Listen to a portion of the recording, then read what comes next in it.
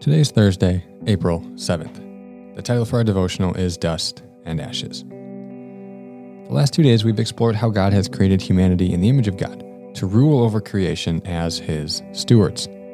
This, of course, elevates our self-concept and gives us great value and dignity to all people.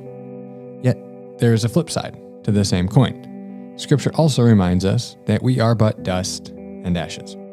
Genesis 2:7 says this, "Then the Lord God formed a man from the dust of the ground and breathed into his nostrils the breath of life, and the man became a living being."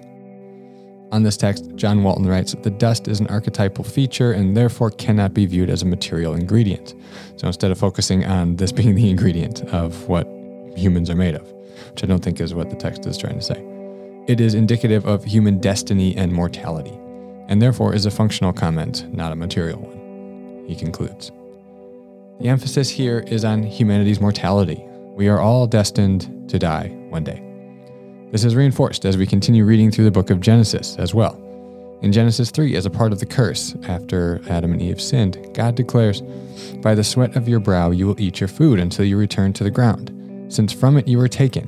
For dust you are, and to dust you will return."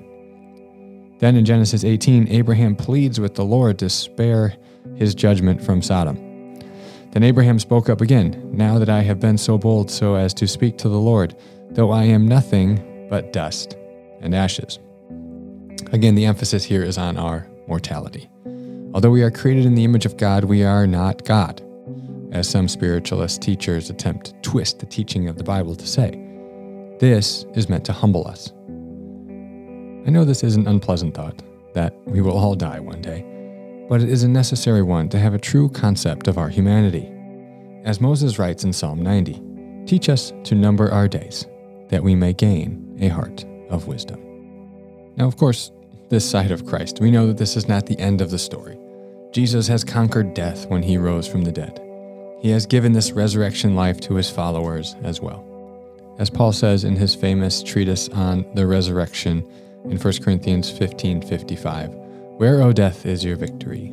Where, O death, is your sting?" Jesus has conquered death, and he has given this victory over death to his followers. This topic, of course, we will explore further in a couple of weeks on Easter Sunday. Today, I invite you to reflect on your mortality and how this should humble you.